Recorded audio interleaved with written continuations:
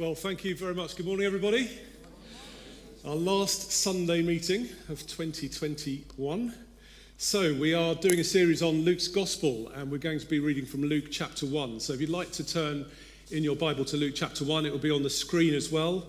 Luke 1, verses 26 to 38. In the 6th month of Elizabeth's pregnancy, God sent the angel Gabriel to Nazareth, a town in Galilee, to a virgin pledged to be married to a man named Joseph, a descendant of David. The virgin's name was Mary. The angel went to her and said, "Greetings, you who are highly favored. The Lord is with you." Mary was greatly troubled at his words and wondered what kind of greeting this might be. But the angel said to her, "Do not be afraid, Mary. You have found favor with God. You will conceive and give birth to a son, and you are to call him Jesus. He will be great and will be called the Son of the Most High. The Lord God will give him the throne of his father David, and he will reign over Jacob's descendants forever.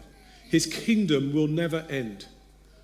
"How will this be?" Mary asked the angel, "since I'm a virgin?"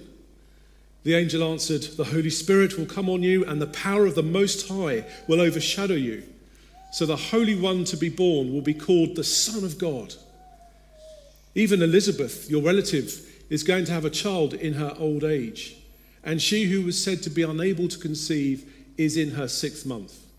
For no word from God will ever fail." "I am the Lord's servant," Mary answered. "May your word to me be fulfilled." And then the angel left her. Father, we thank you for these words. We thank you for this truth that we've read, and we pray that you would speak your truth to us today. In Jesus' name, amen. Amen. Okay, so here's a Christmas cracker quiz to start off with then. What do the dates the 13th of October 2010, the 10th of July 2018, and the 9th of November 2021 all have in common? Well, these dates will forever be etched in the memory of the 48 people that were impacted by the events then, and the thousands of people that were involved as well. So on the 13th of October 2010, 33 miners were rescued from the San Jose gold copper mine in Chile after 69 days stranded 700 meters underground. I'm sure we can all recall the images beamed live from Chile of the capsule coming up with the miners in it wearing sunglasses. What a celebration of rescue that was. And on the 10th of July 2018, a junior football team and their coach were rescued from the Tham Luang cave in northern Thailand. They'd stranded in the flooded cave system, and they were in there for 17 days. And they were discovered, remember, on that ledge, surrounded by water. And it was one of the most complex cave rescues ever in history. And more recently, on the 7th of November 2021, George Lenane, a caver from Bristol, was over a mile deep within a cave system when he fell and suffered leg and facial and back injuries. He was stranded and he was rescued. It was the longest cave rescue in Welsh history. With 53 hours it took him to get him out of the cave. So these are 3 dates, 3 cave rescues that made headline news. But of course rescues happen every day. Right now people are being rescued probably from hard shoulders around the UK, being stranded in their cars. And of course, skilled medical carers rescue patients every day. I was myself rescued by a policeman when I was 11 years old. We had a school play, and one of the props for the school play was a pair of handcuffs. And I decided to go into the props cupboard during lesson once and try the handcuffs on, because I wanted to see what it felt like to wear handcuffs. Unbeknown to me, they were donated by a local police officer, and only he had the key to the handcuffs. So I had to go to the headmaster and explain what had happened, and they had to actually call the police for me. And the policeman turned up in his car to unlock inquisitive Francis from the handcuffs. One of those moments when I'm sure that the teacher was supposed to not smile when he was telling the pupil off. But we've all been rescued, experienced rescues like that, and perhaps not that extreme, but rescue. The fact of a rescue and all those rescues we've heard about is fundamentally somebody needs, or people need help. People need help, and they cry for help, and they're totally dependent on the people that's rescuing them or the person that's rescuing them. They can't do it themselves. And here in Luke chapter 1, we see the beginning of God's rescue plan for mankind unfolding. See, the people that we're introduced to in Luke chapter 1, Zechariah, Elizabeth, Joseph, Mary, they're all God-fearing Jews. They are waiting expectantly for the coming Messiah. They know the prophecies, for example, in Isaiah chapter 9, for a child will be born to us, a son will be given to us, and the government will rest on his shoulders, and his name will be called Wonderful Counselor, Mighty God, Eternal Father.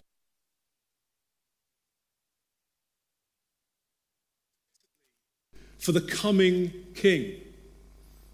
Yet the reality of their lives is far from this promise in the book of Isaiah.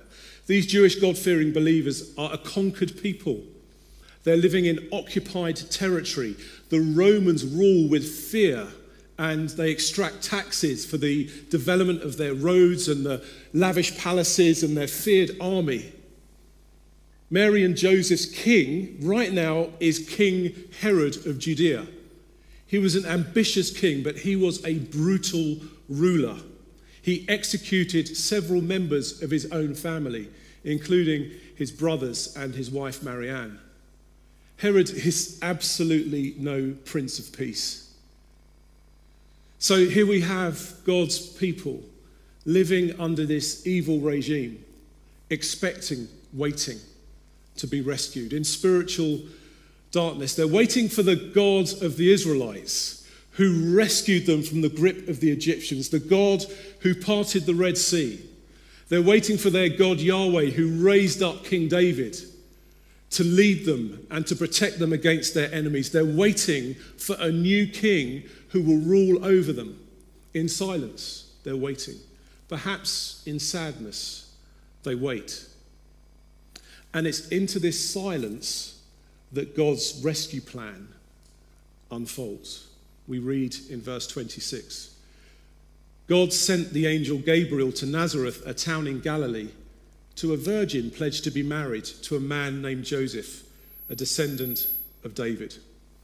The creator of all things, the one who flung the stars into space, the great I am, the one who was and is to come, God Yahweh sent.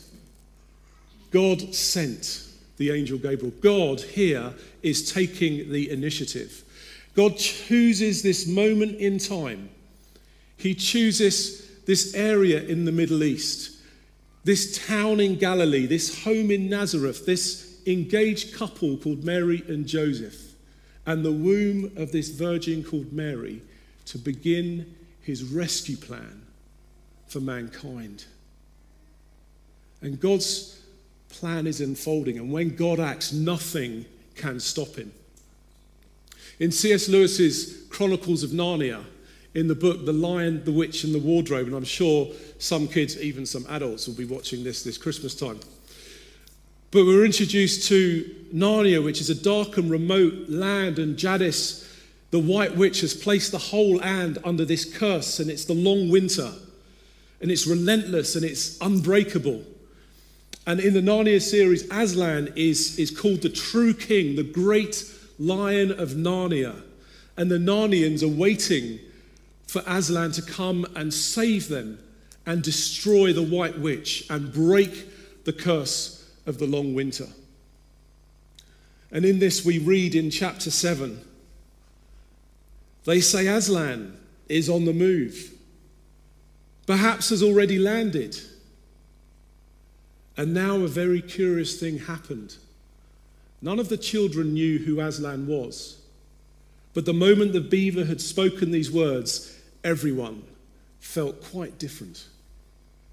They say Aslan is on the move.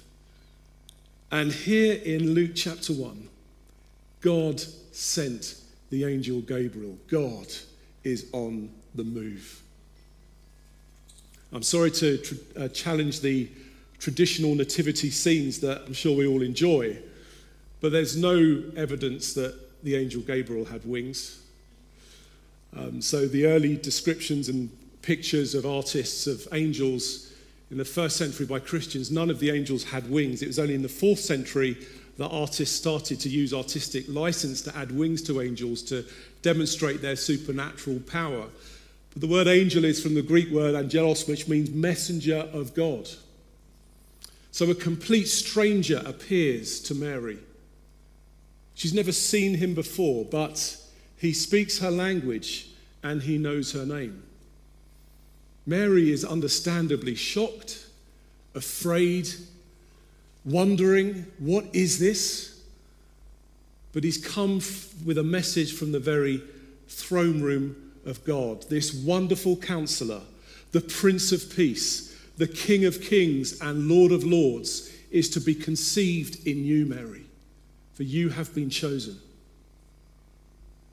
And she is firstly confused and she doesn't understand and she's in disbelief, but then that soon turns to joy. And we read later in the chapter, my soul glorifies the Lord, she sings, and my spirit rejoices in God my Saviour, for God has helped his servant Israel, remembering to be merciful. She's rejoicing because God has helped. God is coming to the rescue. And when a people or person needs rescuing, they cry for help. And in Chile, help came in the form of 3 separate rig drilling teams, every Chilean government ministry, hundreds of organisations, including NASA, and the whole rescue cost $20 million. In Thailand, the rescue involved over 100 divers, 900 police officers, 2,000 soldiers, 10 police helicopters, more than 700 diving cylinders, and the pumping of more than 1 billion litres of water from the cave system. And sadly, it also cost the life of a Thai Navy SEAL.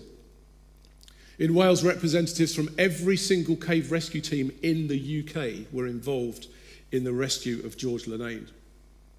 Over 200 people all descended into the cave, taking it in shifts to lift him out that mile.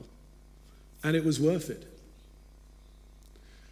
God's rescue plan would cost far more than any of these rescues or any other rescue that's ever happened and will ever happen, because it would cost the sacrifice of his own son. This baby king being brought gifts of gold, frankincense, and myrrh would one day have a crown of thorns thrust upon his head by the Roman soldiers, mocked, beaten, and spat upon. God's divine rescue plan for humanity would cost everything. But here's the question: what was God and is God rescuing us from? If we were to conduct a survey on the streets of Wickham this afternoon and ask people, what are the biggest challenges facing humanity today? The answers would inevitably be future variations of COVID. They would be global warming. They would be the threat to war between China and what's going on with Russia and Ukraine. These are big challenges that are facing humanity today, no doubt about it. And they're challenges that we'll be facing in this year and unfortunately next year as well. And of course, government, world leaders, scientists, COP26, G7, diplomats, all work together tirelessly to rescue us from these challenges. Developing medication, diplomacy, trying to resolve the issues. And that's all good, but God's rescue plan deals with the biggest spiritual challenges that no man can deal with. And they're spiritual challenges facing humanity that affect every single one of us. And we need help, we need rescue to deal with these spiritual challenges. And those 2 big influences, those 2 big challenges that impact each and every one of us, and every person who will ever be born and ever been born, are sin and the devil. Now, I know that for some that's a message that is unpalatable. The word sin is been our evolved intellect has discounted for many the concept of sin. And even the idea that there's some enemy, there's some devil that's out to get us is undermined in so many ways. And even the concept of hell and the devil is glamorized as fun. The term living in sin is seen to be old-fashioned and Victorian, but nothing could be further from the truth. These are the spiritual enemies that are affecting humanity every day. Watch the news, read the newspaper articles. So much of what we read about, horrific crimes, dishonesty, pride, greed, lust, murder, adultery, abuse, they all rooted in sin and the devil, the spiritual enemies affecting all of us. And the Bible makes it clear that we all sin and that the devil's aim is to steal, to kill, and to destroy. We all need rescuing. And what is sin? Well, in the middle of the word sin is I, and it's selfishness. It's independence from God. Sin is nastiness towards God and others. It's separating us from God, and we all sin. But this is what God has come to rescue us from. This is what we see unfolding here in Luke chapter 1. Because fast forward 30 years, and again we're introduced to Luke and John. And we read the next day, John saw Jesus coming towards him and said, "Behold, the Lamb of God who takes away the sin of the world."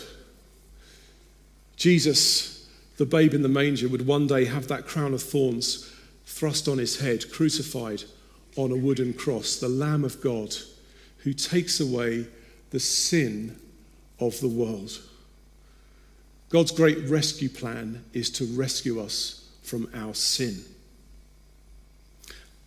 Yeah, for me personally, I was rescued, yes, as an 11-year-old physically. But spiritually, when I was around 20 years old, I was at university in Leicester and I was living a life which I knew was displeasing to God. I can't say I fell in with the wrong crowd. That would be blaming other people. I was the wrong crowd. And I was living a life that was wrong and displeasing to God. And I had this tension within me because 3 years earlier I'd given my life to Jesus in a meeting. I'd said, "Yes, Lord, I'm sorry, be my Lord." And yet, like the prodigal son, I'd run away. And I was in amongst the pigs and the trough and in a desperate state spiritually, bound by my own sin, bound by shame and struggling. And somehow through the grace, the boldness, the courage of members of the Christian Union then in Leicester, I ended up in a church meeting one Sunday evening in Leicester.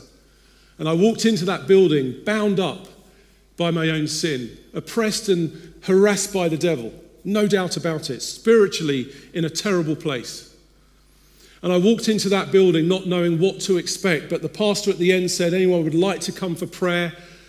Jesus is here to set you free and to release you from your sin and to fill you with his Holy Spirit." I went forward for prayer, not knowing what to expect. And in that moment, as I cried out for help, I know that Jesus took over. That spiritually I was helpless, but he came in, he forgave me of my sins, he cleansed me, and he dealt with the works of the enemy. And I know without a doubt that a miracle occurred because of the power of the name of Jesus in that place and the power of the work of the Holy Spirit. I needed rescuing, and I was rescued. I absolutely couldn't help myself. No amount of self-control could have enabled me, but God did.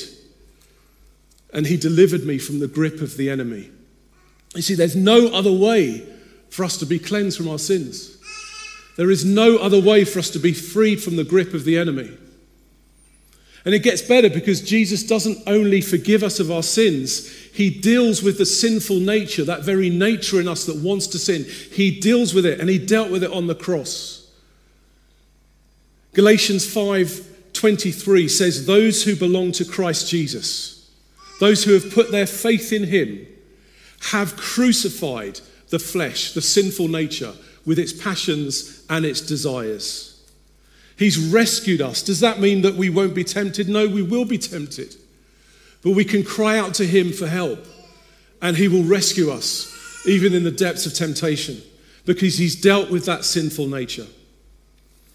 And God's rescue plan also is to rescue us from the oppression and control of the devil. It's wonderful words in 1 John 3. The reason the Son of God appeared was to destroy the devil's work. Amen? Was to destroy the devil's work. As the carol goes, God rest ye merry gentlemen and women, let nothing you dismay. Remember Christ our Saviour was born on Christmas Day to save us all from Satan's power when we were gone astray. O tidings of comfort and joy, comfort and joy, comfort and joy. We have been saved from Satan's power. Amen. And we have been seated in Christ, far above all power, far above all authority. That is where we are. So what's your response to these tidings of comfort and joy this morning? Or even this afternoon? What's your response to God's great rescue? Are you like those 33 miners? Are you like the football team and the coach? Are you like Jordan Lane that recognise their need for rescue, that depend on their rescuer, that cooperate with their rescuer, that recognise that they can't help themselves, that call upon the help of the rescuer? Are you like that, asking God, I need rescue, I need your forgiveness, I need you to help me in these battles daily? Do you call on him? Or maybe you were once rescued, but you've gone back into that cave, like I did when I was about 20. If that is you, God is merciful to you today. He is rich in mercy. You may well be where you are because of your own mistakes and think, how can God rescue me when this is my fault? He is so rich in mercy. Don't ever let that narrative stop you from leaning and depending on the bountiful mercy of God to forgive you and to restore you and to rebuild you and to help you, because God is the great rescuer. And that's what we read in Luke 1. So what do we need to do? We simply need to believe and receive. Believe that Jesus died to take away your sins and receive his forgiveness, receive his mercy, receive his free gift of eternal life. Because ultimately, the biggest enemy that faces us all, that no one can avoid, is death. Eternal separation from God. Horrific. But God's rescue plan that we see unfolding here in Luke 1 was to defeat the power of death once and for all. The Jesus crucified on the cross rose again 3 days later. On Easter Sunday, we celebrate the victory over death that he won for us all, and the free gift of eternal life that he gives us all. It's something to celebrate. And indeed, the 25th of December is a date to celebrate. The 13th of October, the 10th of July, the 9th of November, yes, they all mark significant rescues in history. But in a few days' time, on the 25th of December, and every year, we remember the beginning of the greatest rescue plan unfolding for humanity. The rescue for us all from sin, the devil, and death, and the free gift of eternal life. So this Christmas, amongst the turkey, if that's what you like, or the mince pies, the wrapping paper, the celebration, which are all great, let's just remember to take time out and thank God for his rescue. That God sent, that he took the initiative, and that Aslan is still on the move today, rescuing people from the power of sin and the devil and giving the greatest gift to man, eternal life. And finally, thank God that he'll keep rescuing you. He'll keep on rescuing you. Wonderful scripture that he is able to keep you from stumbling and to present you before his glorious presence without fault and with great joy. Amen? Amen.